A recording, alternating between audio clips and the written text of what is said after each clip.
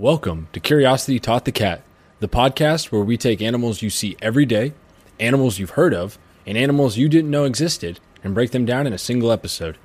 Our goal as animal lovers is to spread knowledge and awareness about the creatures we share this floating rock with. We hope you learned something new.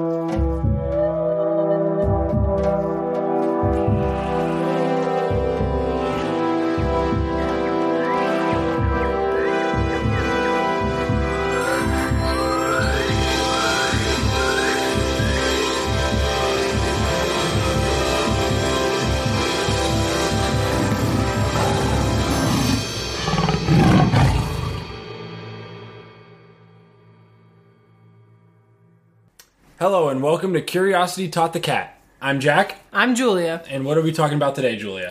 So today we are talking about the Goliath bird-eating tarantula, which is also just known as the bird-eater, Goliath bird-eating spider. It's just pretty generic name for that.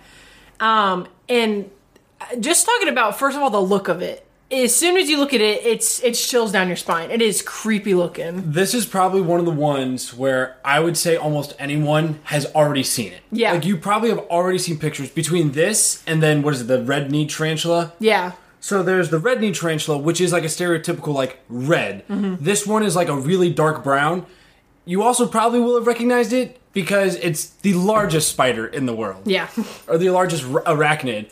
And when we say largest, we mean by weight and the length of its body, not including its legs. Leg span, that title goes to the giant huntsman spider out in Australia, which those are also horrifying. Yes. So talking about, again, the size. So the actual size of its body can reach about 5 inches long. Which, you know, thinking about spiders and their bodies, it's kind of big, especially since usually it's super long legs, tiny little body. Well, this one has a really big body and then really big legs that they can span out to about 12 inches from one leg to the other side on the other leg. So yeah, think about, like, if you want nice perspective. So look at your hand. The palm of your hand, the Goliath bird eater's body is bigger than the palm of your hand. Yeah. It's big. It's big. It's big. And then, like Julia said, with its legs, like the size of a dinner plate. Mm-hmm. And it's meaty. It gets up to 6 ounces, which I know we say 6 ounces. Oh, that's tiny. That is big for an insect, arachnid. Like, 6 ounces is huge. Mm-hmm. That's enough to where if it was walking on you, you would feel it. It is big enough for that. So, in general appearance, you know, we talked about the size of it. Like Jack said earlier, it has like a darkish brown color. I saw something that said it's almost like coffee colored. That's a really good way to think of it. Yeah. It can go, you know, some just different shades of brown. And then looking at its abdomen and its legs, it has these hairs on it, which actually I learned is what tarantula is. It's just a very general term for a hairy spider. Yeah, and I also didn't know those hairs are the same material as its exoskeleton. Yeah. I did not know that either. Mm-hmm. And I also wanted to, when you were talking about its body, I also want to throw in this word. I learned a new word called a cephalothorax. Mm. So, you know, we talk about with, like, insects, they have, like, their bodies made up of 3 parts. It's the head, the thorax, the abdomen, right? Well, when we say cephalothorax, and you'll see if you look at a tarantula, it looks like it only has 2 body parts. It's because it does. The head and the thorax have become one, and that's what's called a cephalothorax, a fused head and thorax, and that's where all the legs attach to, is that thorax part. Also, some other new vocabulary I learned. So, besides just its 8 legs, it also has 4 other appendages near its mouth. So they are called the chelicerae, and the pedipalps. So the chelicerae are where the fangs and venom are. That's what those are. The pedipalps are, like, consider them like little hands. Yeah. They help bring food into its mouth, use them as claws. And then the pedipalps also come into use with male tarantulas when mating, but we'll get into that when we talk about their reproduction. And one of the last things I want to impress upon with, like, its size and its how it looks. So we talked about its fangs. You know, spiders, they got fangs. This isn't to make you scared. It's just an interesting, like, wow, that's kind of crazy. Mm-hmm. Its fangs are 1 inch long. Yeah. That's sinking deep. Yeah. Those are big fangs. So where it's actually found, and I'm gonna be honest, I'm surprised it doesn't come from Australia because that's where I thought it came from originally. But it actually is in the northern parts of South America. So you're thinking countries like Venezuela, top of Brazil, Guyana, all in that area, and they live in the rainforest there on the rainforest floors. Yeah, so they live in burrows that either they dig or they'll find abandoned ones from rodents. And they basically go into the burrow, dig it, or go into a burrow and just line it with webbing. Mm-hmm. It does not use its web to catch things. That is not what the webbing is for. It is for making a silk-lined burrow, making it a nice little den. And they also use their webbing for carrying around their egg sacs and covering their eggs as well. Then with its burrow, throughout the tarantula's life, or the bird eater's life, it will hardly ever go far from that burrow. Mm-hmm. It is not a hunter. So I know when people think like these big spiders, they think they're going out and finding food. No, the tarantula is trying to expend as little energy as possible to find food.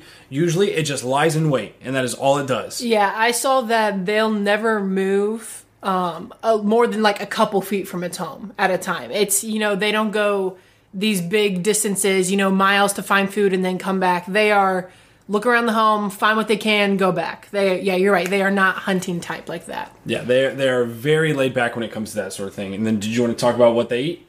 Oh, yeah. So, pretty standard diet, what you would think of, small lizards, frogs, mice, even some small snakes. And I know it's, the Goliath bird eating, and it's very rare that they eat birds. They can eat birds, but the name actually comes from, in Victorian times, there was adventurers, and they came across a spider that was actually eating a bird. And so the name has just stuck since then. It's the Goliath bird eater. Yeah. Although they rarely actually do eat birds. It's not like a main part of their diet. I saw that, and it was in... At least the source I saw, they wanted to impress upon that it was a hummingbird. It wasn't some like crazy big. They found a spider eating a hummingbird, which isn't crazy. Like if the tarantula was able to catch it off guard, or it's a young one, or it's injured, that is not a crazy thing for it to find. And you do not have to worry about a tarantula making you dinner or biting you. Tarantulas are very laid back, like most spiders. They will not bite you unless they feel absolutely threatened. Mm-hmm. They will not. And I know I mentioned the inch-long fangs earlier, and you're picturing this huge tarantula biting you. What I've seen is their bite is comparable to like a wasp sting. Yeah, that's what I saw. Yeah, it's gonna hurt.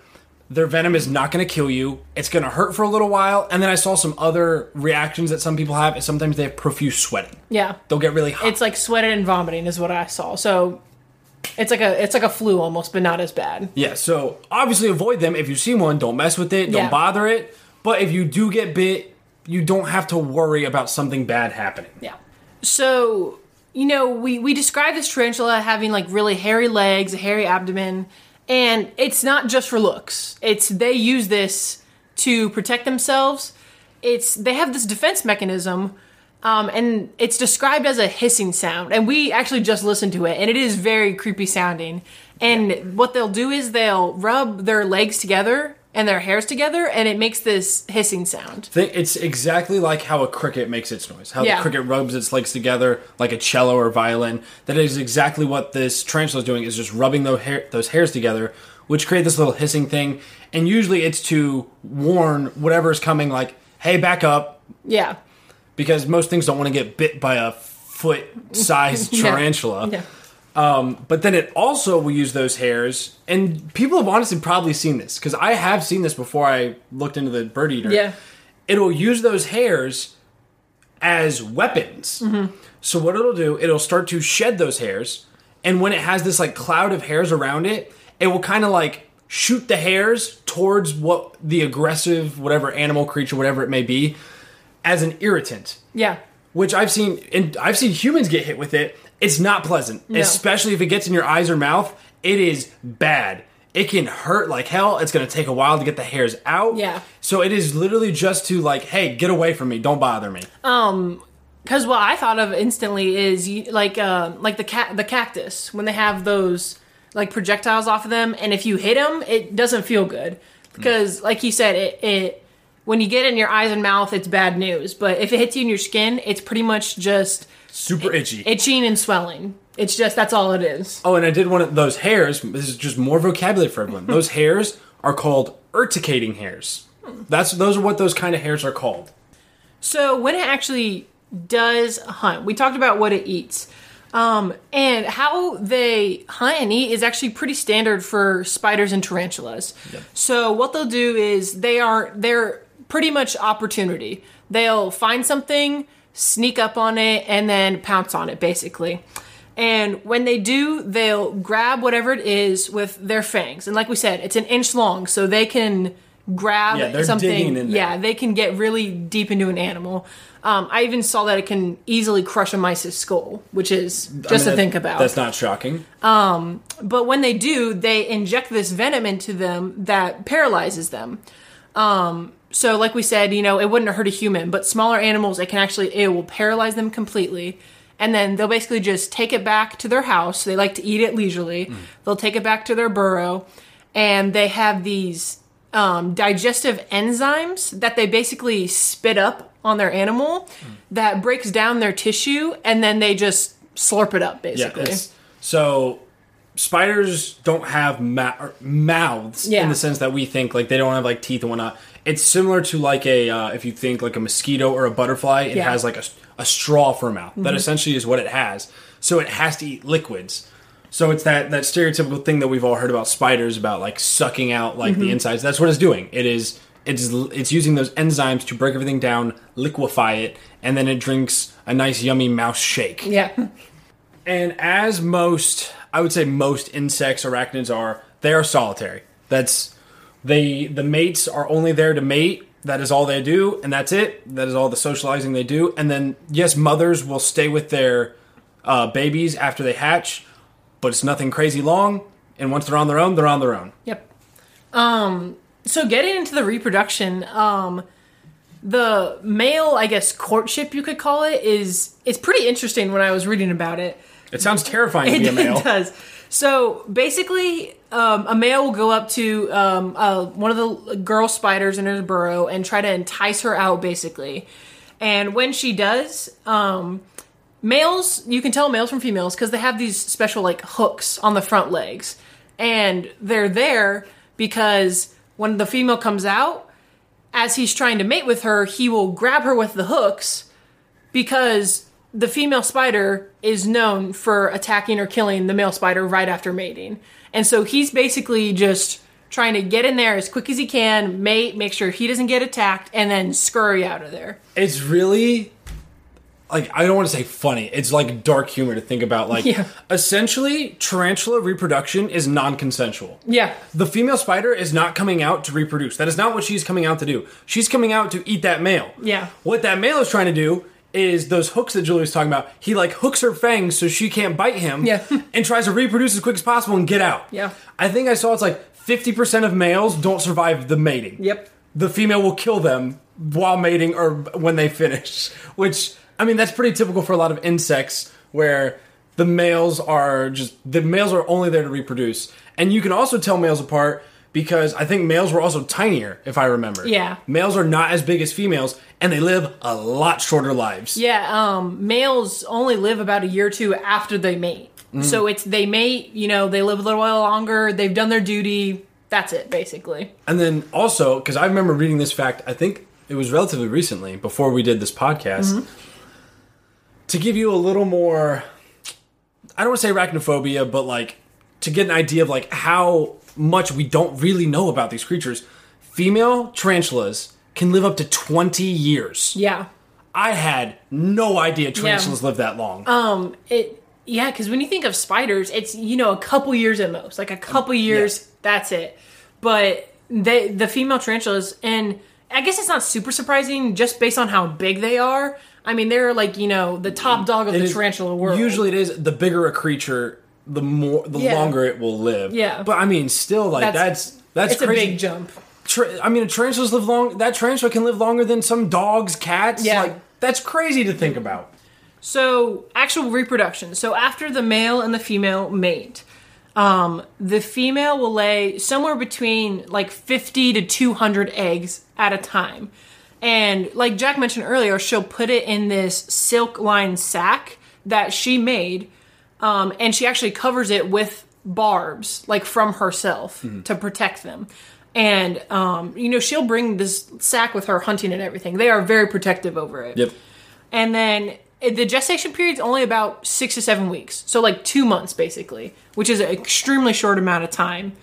And then basically the babies, they'll hatch from their eggs. And then after their first molt, which is basically just their skin shedding, like think about snakes and lizards, they have to shed off their old skin to grow.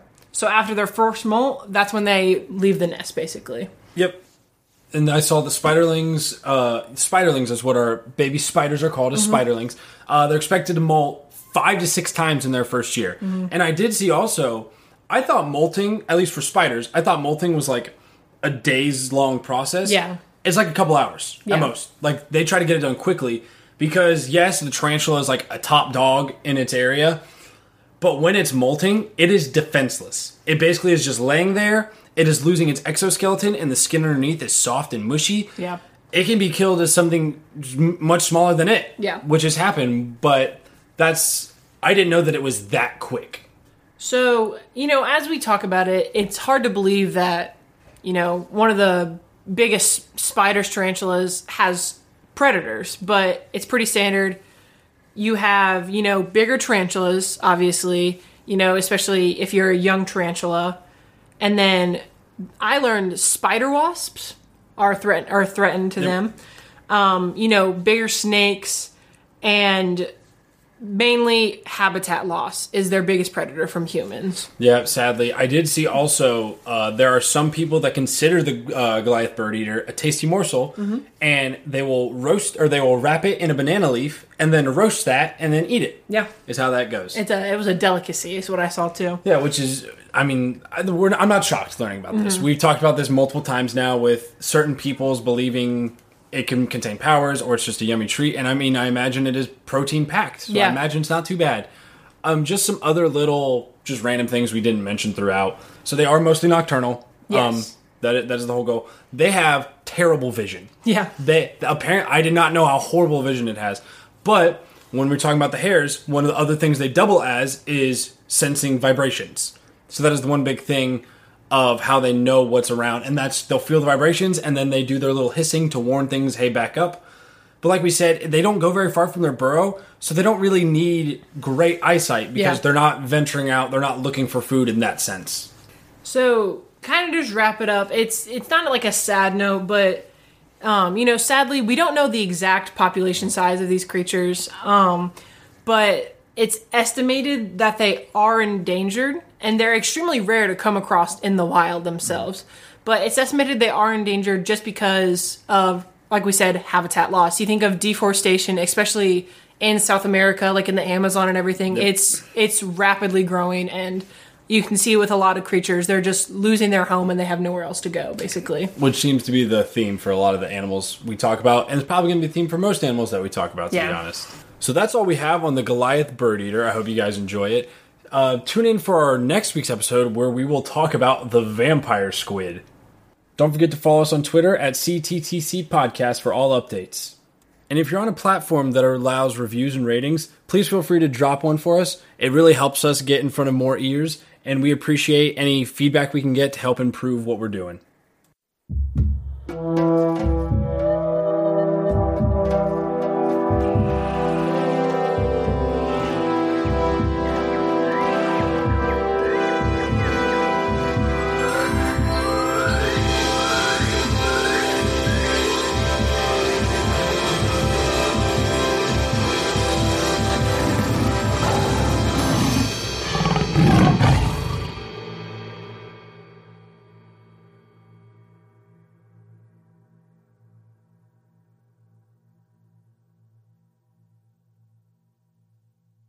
I'd also like to thank my friend, the musical artist known as Shades, for creating this amazing intro and outro for this podcast.